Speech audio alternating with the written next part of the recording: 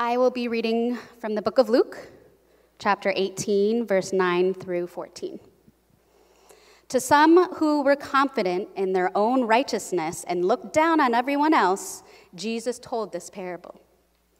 2 men went up to the temple to pray, one a Pharisee and the other a tax collector. The Pharisee stood by himself and prayed, God, I thank you that I am not like other people, robbers, evildoers, adulterers, or even like this tax collector. I fast twice a week and give 1/10 of all I get. But the tax collector stood at a distance. He would not even look up to heaven, but beat his breast and said, God, have mercy on me, a sinner. I tell you that this man, rather than the other, went home justified before God. For all those who exalt themselves will be humbled, and those who humble themselves will be exalted.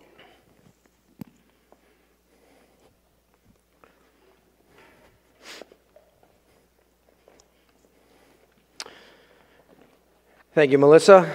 Well, good morning, church. Good morning. A modern-day story of the parable that Melissa just read is of a visiting evangelist who finished his message on the self-righteous, proud Pharisee and the tax collector. He then gave an altar call for all those who wanted to slay their pride. Well, the pastor was the first to move out of his seat and make his way to the front. And he knelt down at the front, began to beat himself on the chest, and cried out, "Oh Lord, I am nothing, I am nothing." A few minutes later, the assistant pastor, seeing the pastor at the altar, went and knelt down beside him. He also began to beat his chest and say, "Oh Lord, I am nothing, I am nothing."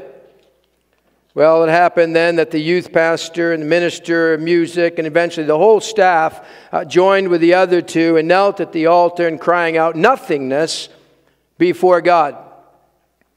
A little while later, a poor man dressed in shabby clothes whose job was to sweep the floors of the local library, he came also forward and knelt beside these pastors and began beating on his chest, adding to the refrain, "Oh Lord, I am nothing, I am nothing." Well, at that moment, the pastor looked up, saw this man, nudged the assistant pastor and said, well, just look at who thinks he's nothing." Pride is a slippery thing, is it not? Right? We think just when we're doing something good and maybe moving forward to the call of God or something that is impressed upon us, pride can take over. It knocks at our door. It shows its ugly face in a worship service. It can be present when we look to help someone or when we're confronted in a sin or serving in a ministry. We're reading a passage of Scripture. We're trying to start our day by praying and there's pride, or we're trying to carry out some noble task. Pride is a problem for every one of us in this room. If you don't think so, then you might be the proudest of all. On the other hand, if you think you have humility, then you probably don't. I think it was Jack Benny who said humility is one of my best qualities. On a t-shirt was written, "I'm humble and proud of it." Written across the door of a university dorm, it said, "No, I am not conceited, even though I'd have every right to be." Humility is a tricky thing. If I began my sermon this morning by saying my message today is on humility, and in my opinion, it's one of the finest sermons on the subject ever written, you probably wouldn't hear another word I said. It was D.L. Moody who used to pray, "Lord, make me humble, but don't let me know it." There was another preacher put it, humility is something we should constantly pray for, yet never thank God that we have. You see, God is not looking for preachers who can only give the best sermons. God is not looking for people who can present a good resume. Scripture is clear as to God's choice for kingdom work, those who are small enough for Him to use. And that takes us to our passage this morning in 1 Peter chapter 5. I wanted to introduce the subject with the passage that Melissa read, but we're looking still at 1 Peter chapter 5. Some of you who have been with us in this series might have been scratching your head on that one and say, I thought it was 1 Peter. It is. Turn to your Bibles, 1 Peter chapter 5. Follow along. We're going to be looking at the first 7 verses here as Peter speaks to humble shepherds, humble sheep. Humble shepherds, humble sheep. Now, if you think that this morning in God's Word is going to make you uncomfortable, believe me when I tell you that it was not any less comfortable for me in having to prepare it for today. Well, we've been making our way through 1 Peter and the theme on living on hope, and what we have seen in this letter is that we're to live in such a way that our lives bring credibility to the power of the gospel. That when the unbelieving world sees a hope that they don't know, they then ask us about the hope that lies within us. Are they asking? That people, as they look at our lives, they should really see something that can only be explained supernaturally. And that is the same thing in our subject this morning on humility. Today, we are surrounded by a culture preoccupied with self-assertion and selling ourselves and making ourselves out to be better and greater than we really are. We live in a world where the stuff of leadership is coercion, money, and power. And Peter here presents an otherworldly mindset. So if you're not there, I hope you're there. 1 Peter chapter 5. There are several aspects to humility as seen in these 7 verses. Don't get lost in this first heading this morning, humility and leaders. Humility and leaders just go, okay, I'm not a leader, it's not for me. Hang in there, because I think you'll find something that is for you in this section, certainly as we move on. See, it takes humility for all of us in this room to serve for the right reasons.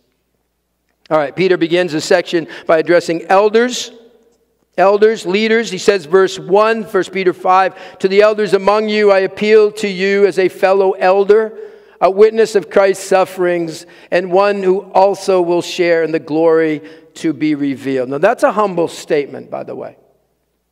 Peter could have taken pride in his position as an apostle, as one who saw the sufferings of Christ and Christ's resurrection. He could have played the apostle card right here. But instead, what does he do? He refers to himself as a fellow elder. Now, why does Peter have some words to spiritual leaders? Well, I want to set it in the context here. I want to remind you of what we've just looked at, the verses prior to this. Remember, there are no chapter breaks in the original writings of Scripture. So what we have in the first verse is connected to what just went before it. Well, what was Peter just talking about? Suffering, trials, difficulties. And these suffering Christians need encouragement to keep on living for Christ in a hostile world. When the expected visitor called suffering comes, as we looked at last week, we must trust in the one who allowed the visit. And that's the note chapter 4 ended on. And in light of these difficult times, Peter then says, to the elders among you. You see, perhaps there is no more critical time for humble, godly leadership than right now and the times in which we live. So Peter exhorts the elders here. Be shepherds, verse 2. Be shepherds of God's flock. Whose flock? It's God's flock. It isn't Pastor Brian's flock. You're not Pastor Brian's flock. It isn't Pastor so-and-so's flock. It isn't your flock. It's God's flock. Let that kind of sink in.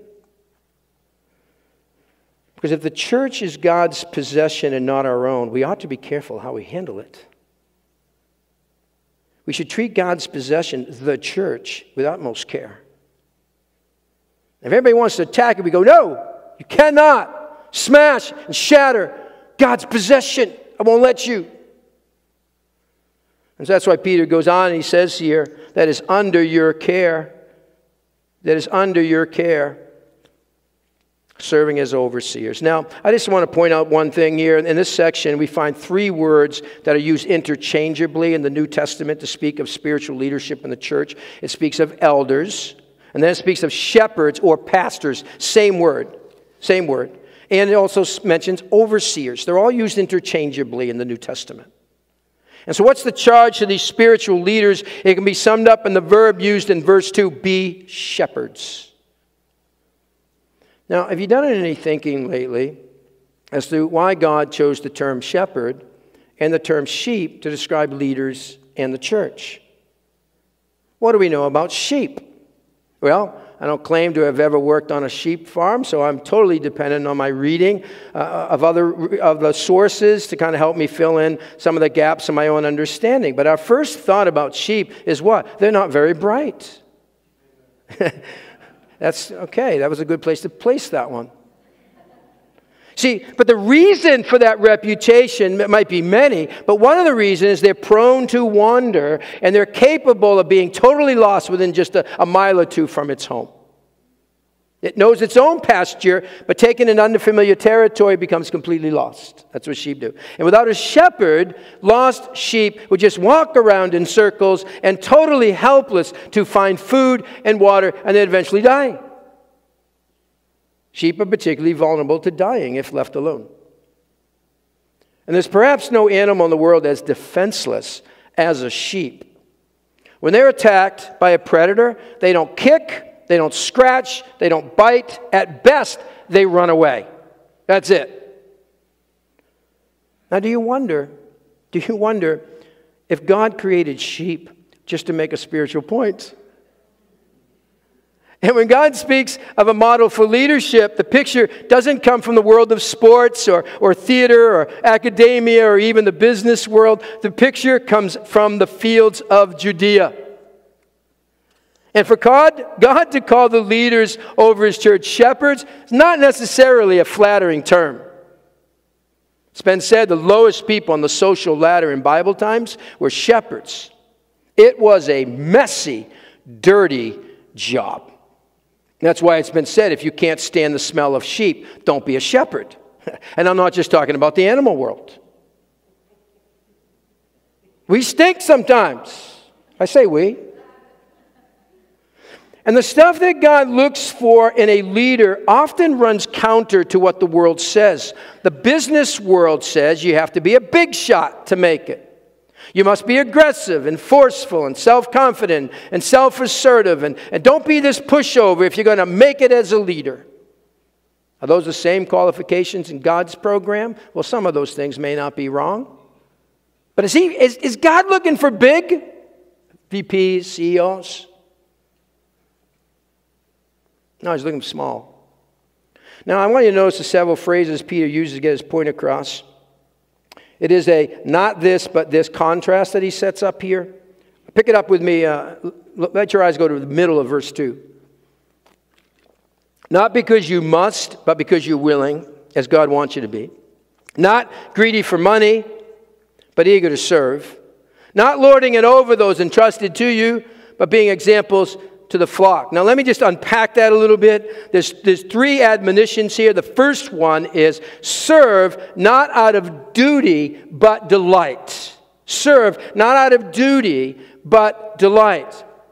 Stories told of a young man who was sound asleep one Sunday morning when his wife burst in and said, "Hon, you need to get out of bed. It's time for church." With his face buried in his pillow, he responded with a muffled voice, "Why should I get out of this bed?" "Well, I'll give you 3 reasons," his wife replied. "First of all, it's Sunday. We go to church on Sundays." The man moaned, played tug-of-war with his blankets with his wife. "Second reason," she says, "because we have 30 minutes until church starts and you need to take a shower." Still no movement. "Third reason," he asked. "Third reason is you're the pastor and you need to be there." Now that's ministry under compulsion. Okay, just in case you're wondering, that's not a personal illustration, okay? No, it hasn't gotten that bad.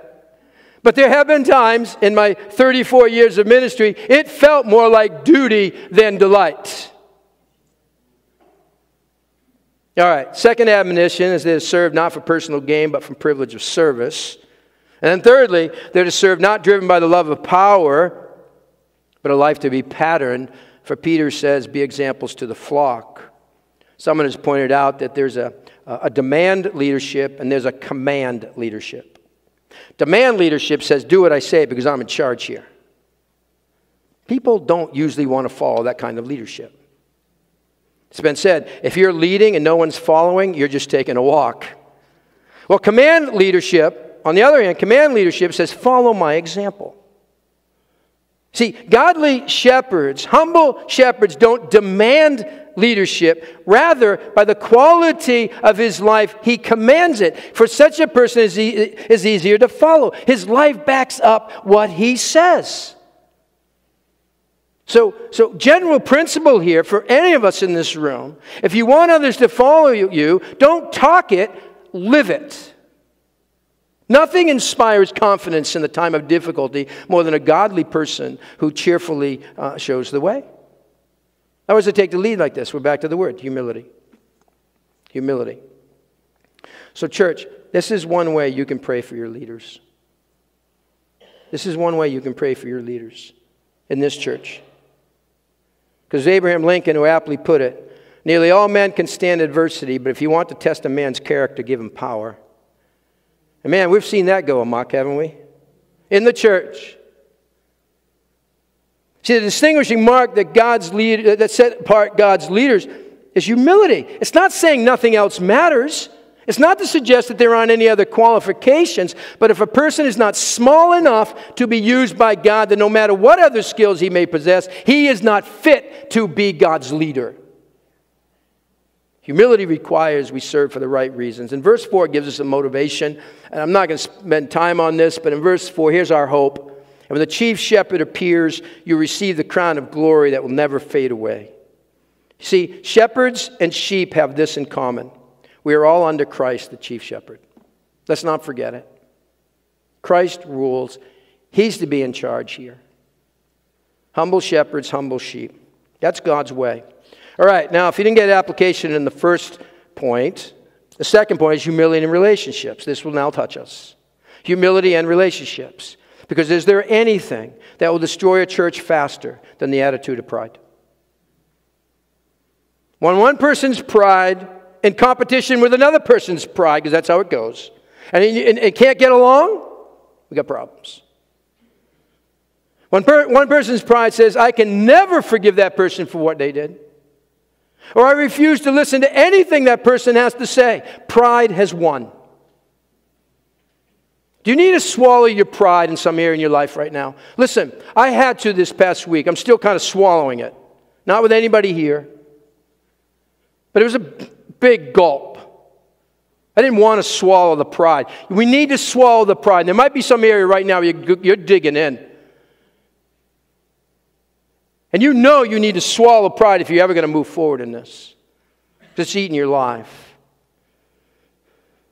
All right, let's look at verse 5.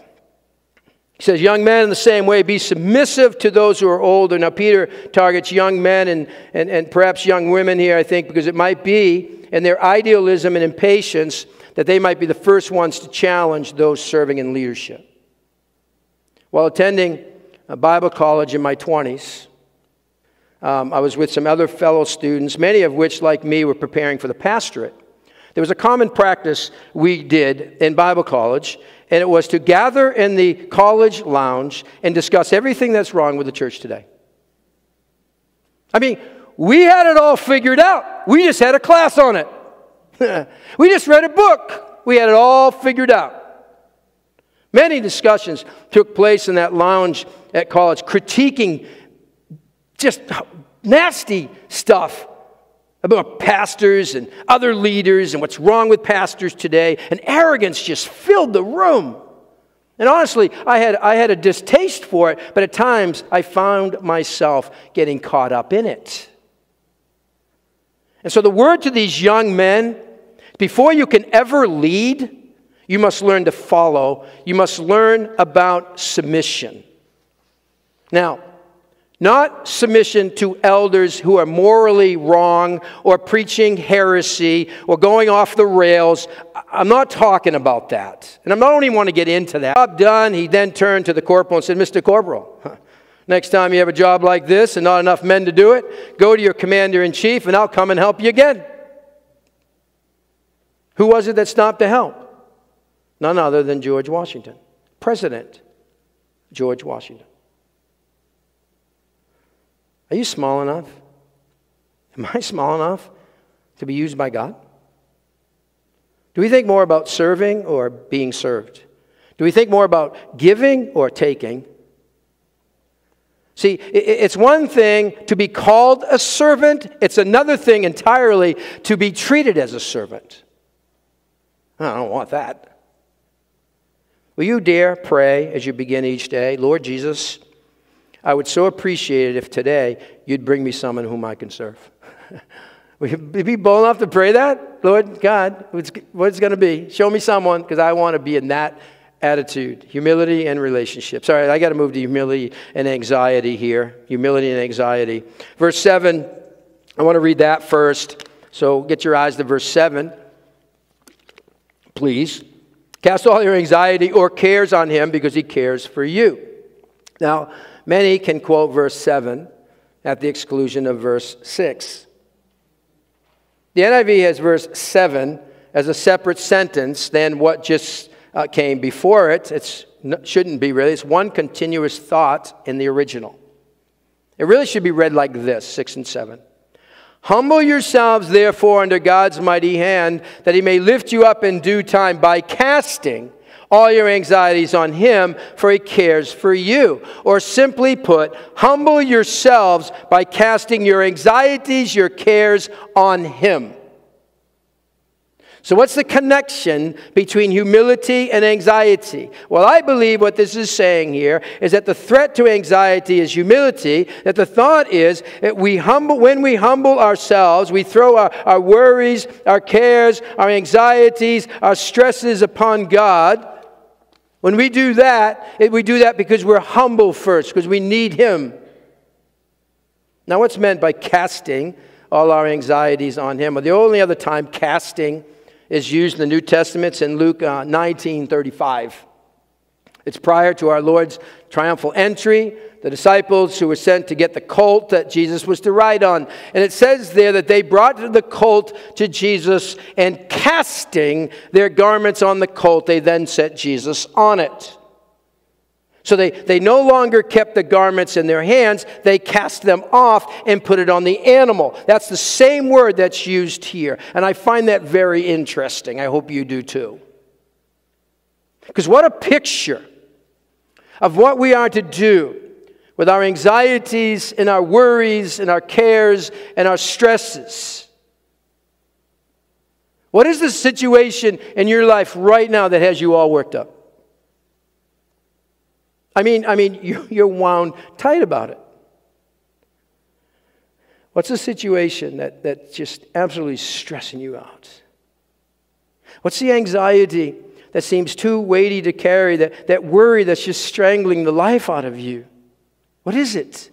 Now, in your mind, picture that anxiety, that worry, that care, that stress, it's in your hands. Okay, do you have one in mind? I hope you do. Will you then take that anxiety that's in your hands and cast it, throw it onto the Lord? In the Philippines, there was a driver of a caribou wagon. He was on his way to the market, and he saw this old man carrying a heavy load of potatoes on his shoulders, and it was really weighing him down. So taking compassion on him, the driver invited this old man to ride in the wagon, take a load off, and gratefully the old man accepted. After a few minutes, though, the driver turned around to see how the man was doing, and to his surprise, he found this man still straining under the heavy weight of the potatoes, for he had not taken the burden off his shoulders. He's sitting there carrying it. And I thought, that's what we do all the time. We say, I'll give it to you, Lord. No, carrying it. God said, I'll take that load off you. Thanks, that's great, Lord. But I'm going to sit here and I'm going to still carry it. We feel as though we have to carry the burden. You don't have to carry it around. Throw it onto God. He wants to carry it for you. Now, hear me on this. I'm not suggesting at all that the only solution to your anxiety, just trust God, will you? I'm not saying that. I'm not. I know it's more complicated than that. I know there are God-given physical helps that a person may need to avail themselves of in those times. I get that.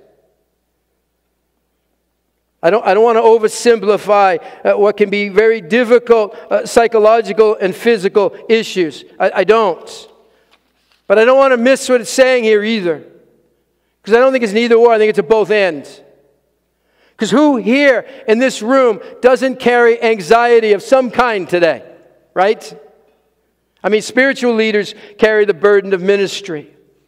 Single moms trying to make ends meet and struggling single-handedly the demands of parenting. Teenagers trying to fit in and they carry the weight of just so many confusing things in this world and of relational fallouts. Seniors in high school worrying about their next step. For those involved in people's lives, you carry concerns.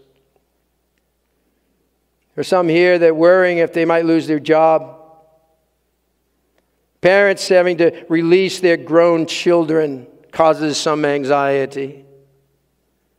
There's anxiety perhaps likely in this room over guilt, or there's anxiety over the pressure to perform. There's anxiety over aging. There's anxiety over loneliness or the upcoming lab work. There's anxiety over the confrontational meeting you need to have with someone or the deadlines at work. And some here have anxiety over being anxious.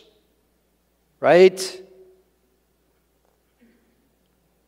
What anxiety are you holding in your hand? Pastor Brian, what is it? Will you throw that on the one who wants to carry it for you because he cares for you? You say right now, it doesn't seem like he cares for me very much. It doesn't seem like he gives a rip about what's going on in my life. He cares. He cares for you. And this is where humility comes in, this matter of anxiety. Because the problem of anxiety is a problem of humility. All things being equal, if I am anxious, it likely means that I know better than God what needs to be done. Have you ever thought of it that way? I mean, what is it? It's pride. It suggests I really could do a better job handling life's problems. It is that anxious, stressful situation that backs you into the corner where you must admit, I don't have the bigger picture. I don't see all the connections. It takes humility to trust God with the outcome and that He will lift you up in due time. Casting requires humility. I must humble myself before God, trusting that He really has it all under control even when I cannot see it. See, I won't cast my cares on the Lord if in my pride I think secretly that I can do a better job running my life. I won't cast it on Him if in my pride I'm going to do it my way, as the song goes. So I ask, check it with myself.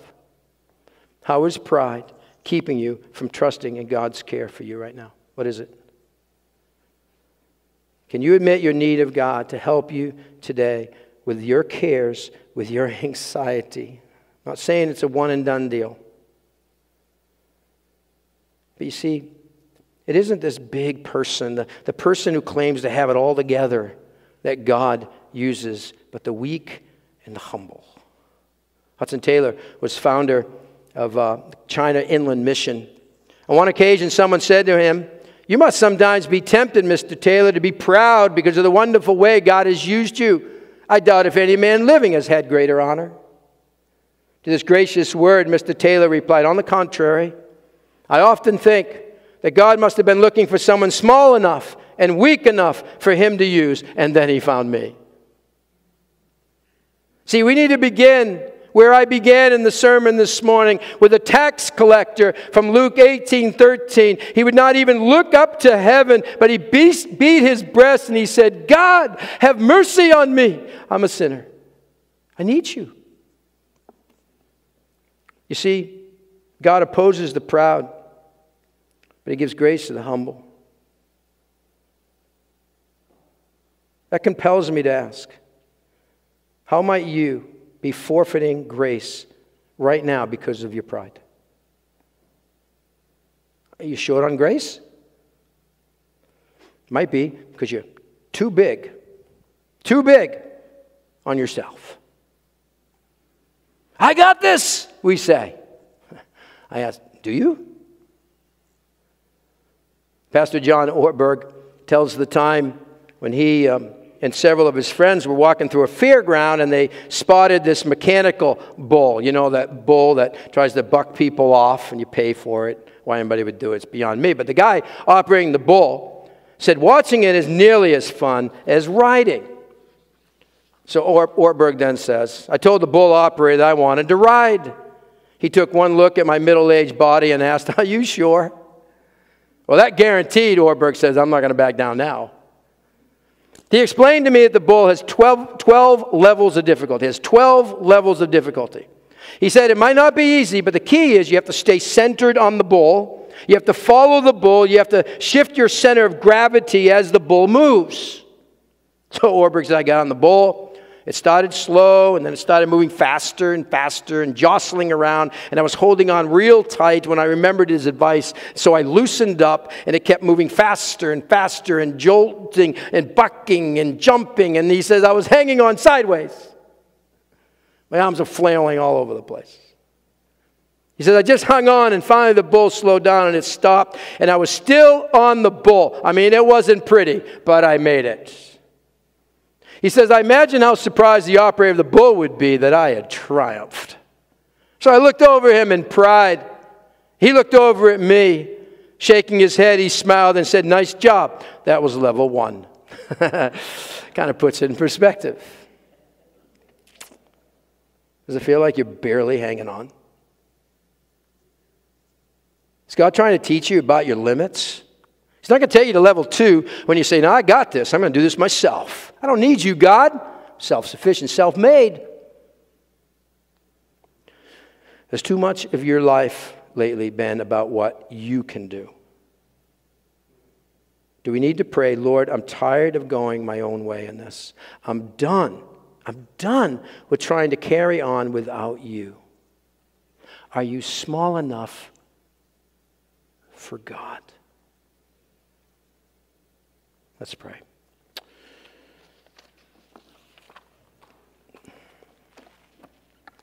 Lord, not easy to hear this, not easy to preach it. Even starting out, I feel disqualified. Because I know those pride centers. I know those places where I dig in. Because I want to save face or whatever it is. God, show us, show me what we need to learn from this morning. And as we sing our closing hymn, the song this morning, it's always one that convicts me because we sing, I surrender all. And I wonder if I'm really singing, I surrender some. Not all. So this is our desire of our heart. We may not be there. We haven't arrived. But our desire is, God, we want to surrender all to you. It's the best place to put it. As we hold on to that sum, there's no joy in that. So teach us, even through our singing, this final song this morning, to lean on you, trust in you, and surrender to you, I pray in Jesus' name. Amen.